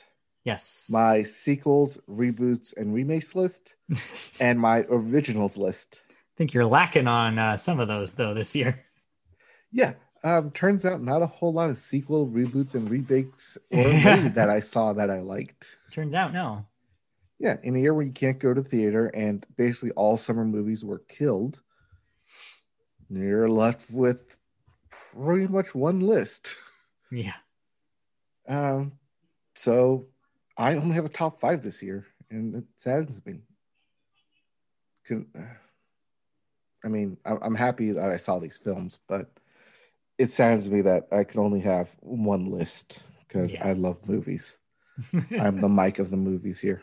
The movie Mike. Yep. All right. So number 5 on my list is a film that came out in the summer that I watched because it was free, and it was at the height of the protests. Mm-hmm. And it features Media Boat favorite Michael B. Jordan. Yes, Media Boat favorite Michael B. Jordan. Yes. I'm talking about Just Mercy. Yeah. Which actually came out in January in theaters, but was kind of swept under the rug because it didn't get any Oscar buzz, and then kind of got a resurgence when the protest, George Floyd, Black Lives Matter, started rolling in, started happening across the country. And Just Mercy became free, available everywhere for those 2 weeks. I think they sent to a month, but I watched it because of that, and it hits hard. It hits everything that those protests are about. It's a fresh film from fresh eyes. And like I said, it stars me both favorite Michael B. Jordan. It stars opposite Jamie Foxx, I believe, who, hey, what do you know? He'll be popping up twice on my list. Yeah, he does actually pop up twice on your list. But yeah, no, this was one of those clandestine timing things, right? Like obviously this film was written and produced prior and did not probably anticipate the specific movement that would happen this summer, but it benefited from it. You're right, which is a weird thing to say, but you know what I mean. That yeah, it benefited from being the conversation at the time, and it felt more poignant because of it. Yeah, and I think that's kind of why I remember it more and I remember it better because of what was happening surrounding it. And I mean, just on top of it being a good film that should definitely be looked at more, that is based off a true story. Mm-hmm. It's just, harpens on all that injustice that we saw that those protests were about. And it just makes it that much more impactful because of it. Yeah.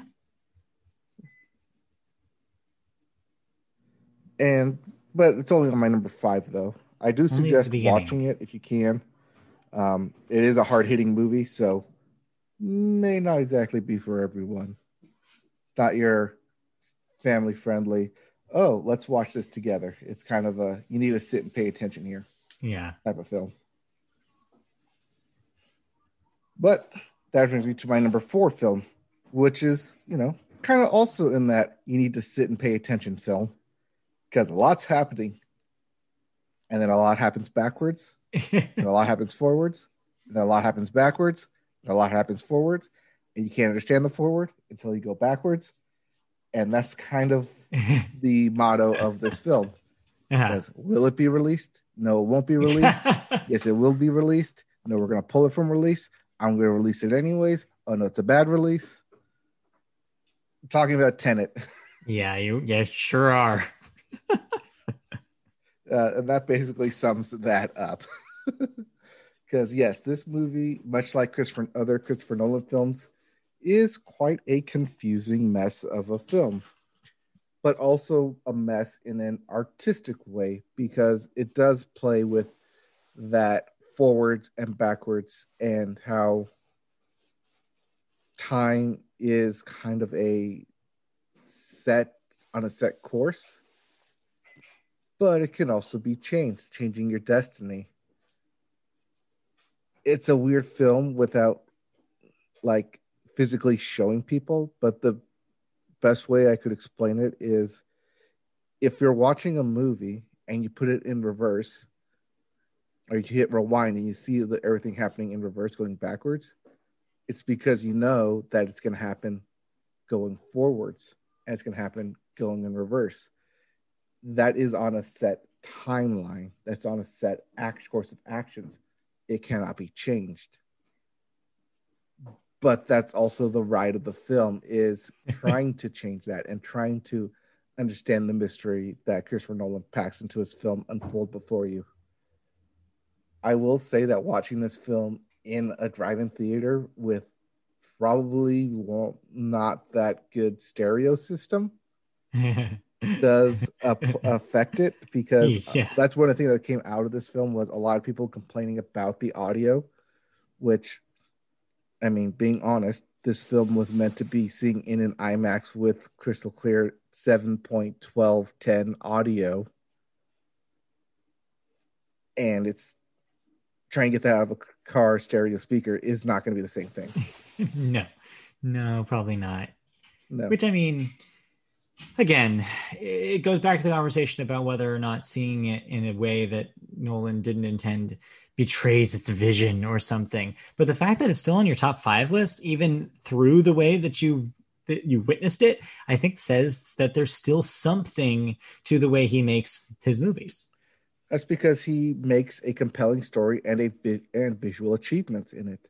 Mm-hmm. A lot of his effects are practical effects. He is not heavy on the CGI train because he is a film purist.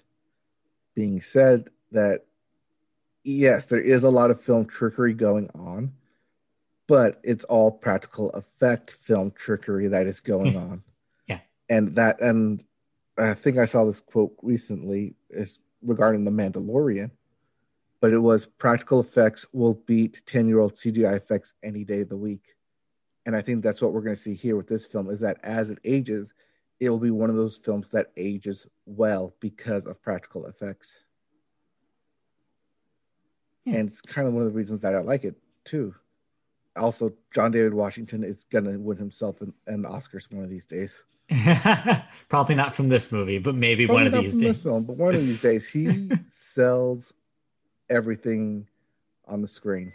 And you kind of have to because you're following his journey, both forwards and backwards. And it's a complicated mess, but he's able to sell it so well that at no point do you feel lost. Like with Inception, where you're kind of losing yourself between layers upon first viewings. Yeah. That's not the case here. It does play with time, and Christopher Nolan loves playing with time, but at no point did you feel like you were losing your mind while watching it. Which means he's getting better as a director. Well, I mean, you would certainly hope. Yep. Okay. And when more people are allowed to see it, we'll hear more takes on Tenet. Yeah. I mean, it is a film that probably requires multiple viewings at least, but hey, I'll get there sometime. Once it is on the HBO Max, we'll talk about it later. Yeah. All right. Now it brings me to my top 3 films. And yes, these could probably be ordered, like you said, in any way. It was just one of those years, like I said. It was like those years. Just 3 strong ones, and then the rest were just movies. Yep. All right. My number 3, probably going to surprise you. Okay. Because it's technically not a film. At least according to the Academy Awards. I see what you did there. My number 3 film is Hamilton. Okay. The Disney Plus production. Yes. Of Hamilton. Now, I'd shown you my list prior to this, and you had questioned, should Hamilton be on the list, and should it be my number 1 film? And I said, yes, I did have this as my number 1 film for a while. I said that, yeah, it's fine because this is your personal list and this isn't the Academy Awards. So I think what I said, we don't have to adhere to the same rules. I think it counts because it is not a television show. It's not anything else. It is a movie that Disney had planned at one point releasing theatrically. So yes, this absolutely counts. Should it be number 1? That's up to you. Right. And that's where I had to struggle with was, do I like it as a film or do I like it as just a musical? Because if you look at my playlist, my view count on Hamilton, if there was a view count, it would be double digits easily. Right. Now, that being said, I had to struggle kind of like the past week. Do I like it just because of the soundtrack? Because I'll put it on just to listen to it and then occasionally like look at it or go back to certain scenes, but not necessarily like I'm going to watch it like I have with Avengers and previous number 1 films. And, part of me would say that if you have to ask that question, maybe the movie part is not that great. But then the other half of me stops that and says, no, that's being ridiculous because what you're describing is how most people enjoy movie musicals. This is just part of what a movie musical is supposed to do. Is it's supposed to be, yes, it can be enjoyed as a whole, but because it's full of music and memorable set pieces, sometimes you just want to hear that one song. Sometimes you just want to see that one set piece. And Hamilton works in that way for a lot of people. So no, I don't think that the way, even though I have my gripes about how it is presented as a movie, as I mentioned earlier on this podcast, I still don't think that you should, that it detracts from the fact that it's still an enjoyable thing for a lot of people. Yes, but I did do research and go back into our previous year's podcasts of end of the year lists because I wanted to see where I ranked The Greatest Showman because I like that as the music more than the production. But to be fair, The Greatest Showman, there's two things about that. One, it's much worse, and two, oh no, I realize that it's a much worse film, but and two, it's an unfair like the music as much. Yeah, but and two, it's an unfair comparison to make because that is a movie adaptation of a musical. This is not a movie adaptation of a musical. This is a musical shot in a theatrical presentation from a stage production. They're different, and it's kind of apples and oranges. Right, but I needed like something as a base to compare it to, though. Yeah, because I have not seen this kind of movie style before. I ended up spoiler if you don't want to go back. I ended up ranking that as my number 5 movie when that came out. Right. But I think Hamilton is a well-deserved 3, though, because I like the production. I think without the production, you don't get the same feeling as just listening to the soundtrack. Yeah, you're right. It benefits from the visual. Right. And that's kind of like why I never went to go search for the soundtrack beforehand, because with musicals, you need that audio visual, what's going on. Yeah. Rather than just an audio version. Right. You need that tangible reaction from the actors. But I had 2 better films. But wait, there's more. All right. So my top 2 films are actually the 2 films that are going to cross over on our lists. What do you know? But I'm curious about in which order they will appear. Which order? Which order? I mean, let me toss a coin here, see what I land on. All right. My number 2 film is, drum roll please. And keep that drum roll going because he's a part of the band in the film. Talking about Soul. Nice. As my number 2 film. And yeah, everything you said and we literally just said on our previous podcast basically describes Soul. It is them at their best when Peak Doctor can come in and put on film or animated film, put in animation what we can only dream of and think of, and basically why animation works as a medium in putting the unrealistic tangible, like you can see it. It's a feat in its own. I mean, all animation starts with a blank screen. There's no reference for anything, and you have to create from that. And to create a world that is Soul and that is live and vibrant, and the characters feel real and interact in a real setting. And then you take them into a metaphysical space, and that still feels real and vibrant and exciting. Right. It takes a special kind of animation and animators to do something like that. Yeah. And that's what Soul is. Yeah. I mean, yes, I think you are right that there are, in a top 5 ranking of all Pixar films, I have films that are above it, like Coco, Ratatouille, Inside Out, Incredibles. But then you start to get into that list, into like the next top 5, where it's like, oh, okay, it's a really, really good film, and maybe it does deserve to be up there. Or maybe it doesn't, because it's not a film I will constantly go back to. And I think that's might be one of the things here where I don't know, see myself going back to Soul very often. I think we'll have to wait and see. Right. We won't know that quite yet.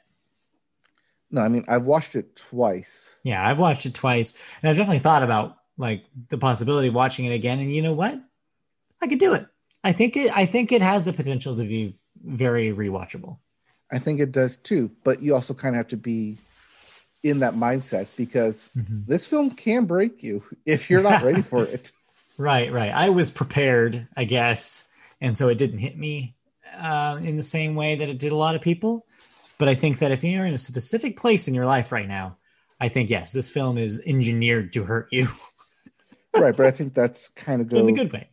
hand in hand with a lot of Pixar films. Right, Like exactly. That with emotional gut Coco can punch. hit differently Oh depending on yeah. when you see it. Yes, certainly. Onward can hit differently depending on what type of relationship you had growing Oof. up. hmm Inside Out Inside Out can hit differently can hit depending on how you old if you you are. were in the exact headspace I was the night I saw it for the first time, where I literally bawled. Like I cried harder than I had cried in a long time for some inexplicable reason that to this day I'm not really sure why. What do you mean? I was with you when that happened. Yes, you were sitting next to me when that happened, and I don't know why it did what it did, but it did things to me. Oh man, that means I took two people to different Pixar films in which they bawled their eyes out. Yeah, it happens. It tends to happen at It tends to those. happen with Pixar films, believe it or not. Anyway. Anyways, I think that's mainly why I put it at number two because it hits you hard and it's a great film. It's Pixar at its finest. Mhm. I just don't see myself either constantly recommending it, I mean, we'll see. We'll see how it but goes. we'll see. It's still fresh, Yeah. so it is playing real heavily into that recency factor. Right. Yeah. But I was thinking about that, but then again, I feel like we've lost all ability to have that as a factor when we named Coco not in the same year, in the same calendar year, not only our favorite movie of the year, but our favorite Pixar movie ever.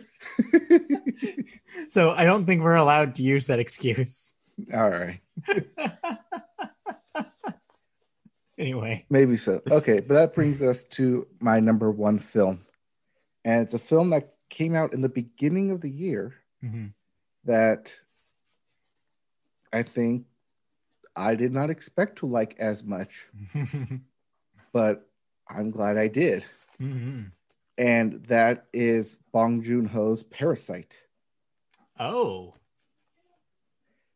So this came out it's in January. okay.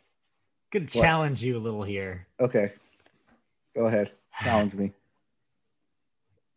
I think that this is, yes, it was released in a way in calendar year 2020, but it was also released in a way in calendar year 2019. So I think that that invalidates it.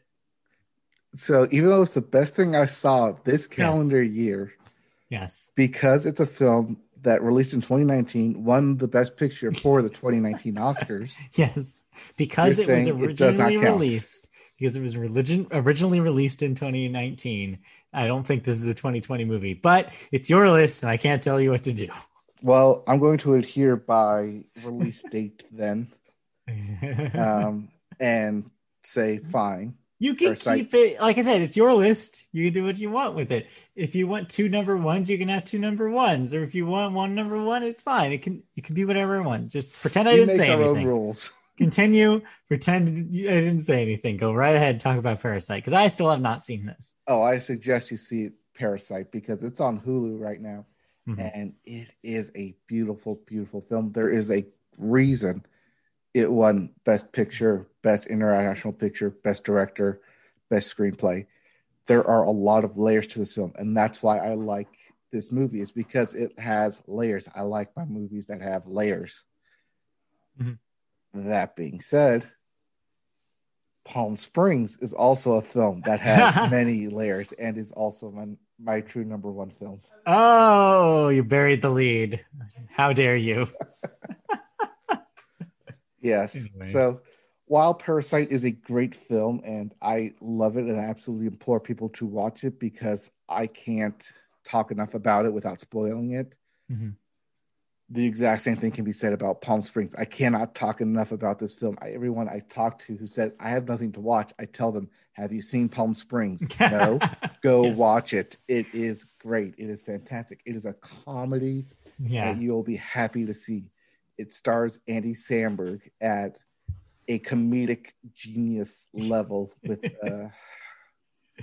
just so many good things. Real quick, I just want to say something because this just popped into my head. I'm like, oh, no wonder he likes this movie so much because having taken several writing classes with you, I know the kind of thing you write. And this honestly feels like something that of the kind of style of script that you would have written.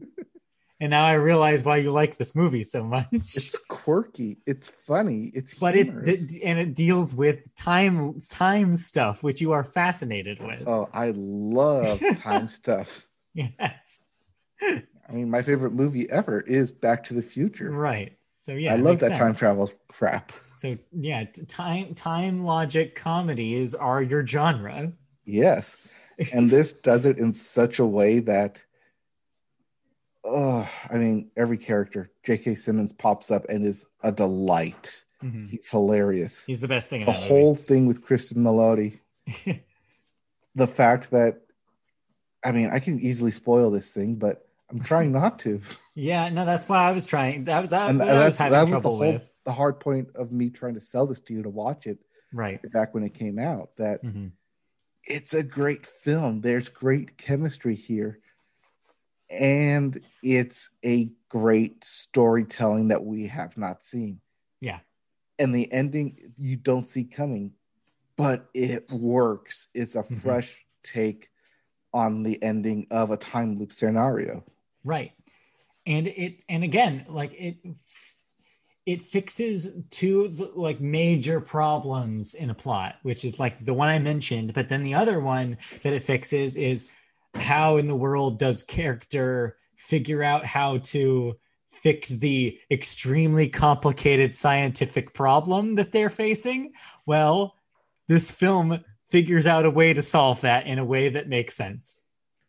Right, because when you have infinite time... Again, yeah. Spoiler, time loop, nothing matters. Yeah, time loop. Spoiler. Yeah, it gives a reason. It gives logic to something that is extremely illogical. Yes. Does it really make sense even with the time loop? No, but still you accept it and you move on because it's like, if you buy the premise, you buy the entire film. I mean, if you can't buy the time loop, this movie's obviously not for you. And right, exactly. The end.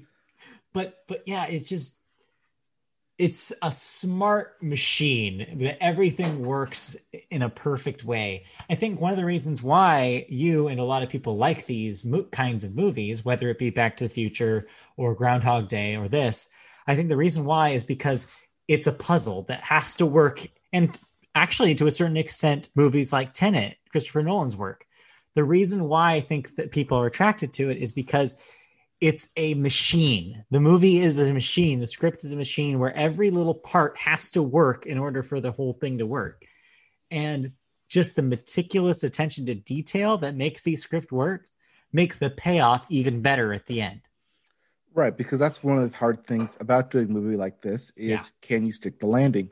Right. We saw Netflix do it with Russian Doll, which I hated, but was the same premise of a time. Because it broke a lot of your cardinal things that you expect in something in that genre. Right, and it also broke the rules that it itself set up. Yeah. Here, it sets up the rules, and it doesn't break them for anything. It just allows the characters to evolve in this scenario without breaking its own rules. Yes. And that was refreshing. And that's why Palm Springs is...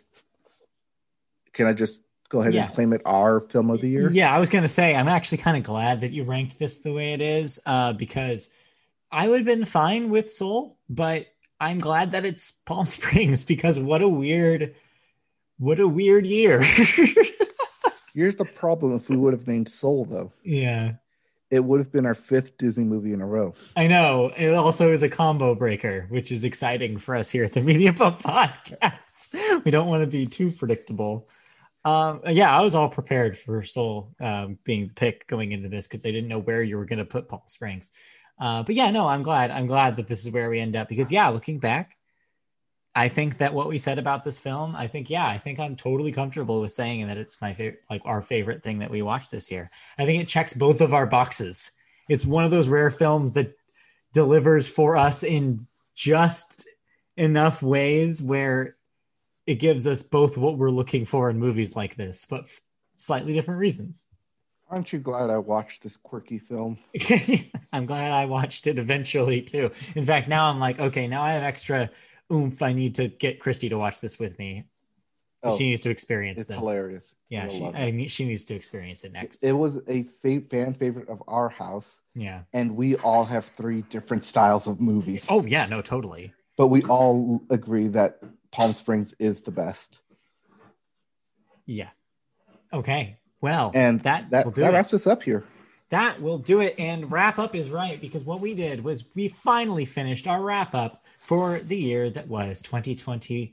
And we have one last task to do, which is, of course, look forward to the future. Yes, 2020 might be over, but 2021 is right on the horizon. We are mere days away, hours away from a brand new year. And what we do as a tradition here at the Media Boat Podcast is we give you one podcast that looks forward into the future, where we predict what, or not necessarily just predict, but we look into see what is coming out next year, what we're excited for, what we think is going to happen. So maybe a little bit of predictions as well. And that will be their next episode. So tune in for that, our finale episode for this season 5 of the Media Boat Podcast, where we talk about 2021. But until then, thanks for joining us for these wrap-up specials. If you still need guidance on how to find this stuff, Media Boat Podcast, search that anywhere, and you'll probably find us. Video form on YouTube for our regular Wednesday shows. Audio form on podcast services such as Spotify, iHeartRadio, Amazon, Google, and Apple. On social media like Twitter, where we're at Media Boatcast. On Facebook, where our page is, you can find it by searching Media Boat Podcast. Email us with questions, comments, whatever you want to do. MediaBoatPodcast@gmail.com. All of that remains true into the end of the year. So thank you for joining us for a wonderful, tumultuous, weird 2020. And we look forward to speaking to you in the new harrowing year of 2021. You can also catch up on any of our other end of the year lists that are all currently available. Mm-hmm. Not just this year, but our previous years as well. Yeah. And if you're listening, and look forward to the complete, as you said, end of the year, bye 2020, looking forward to 2021 coming out soon, unless you're in the future, in which case it's up right now. Go for it. Bye.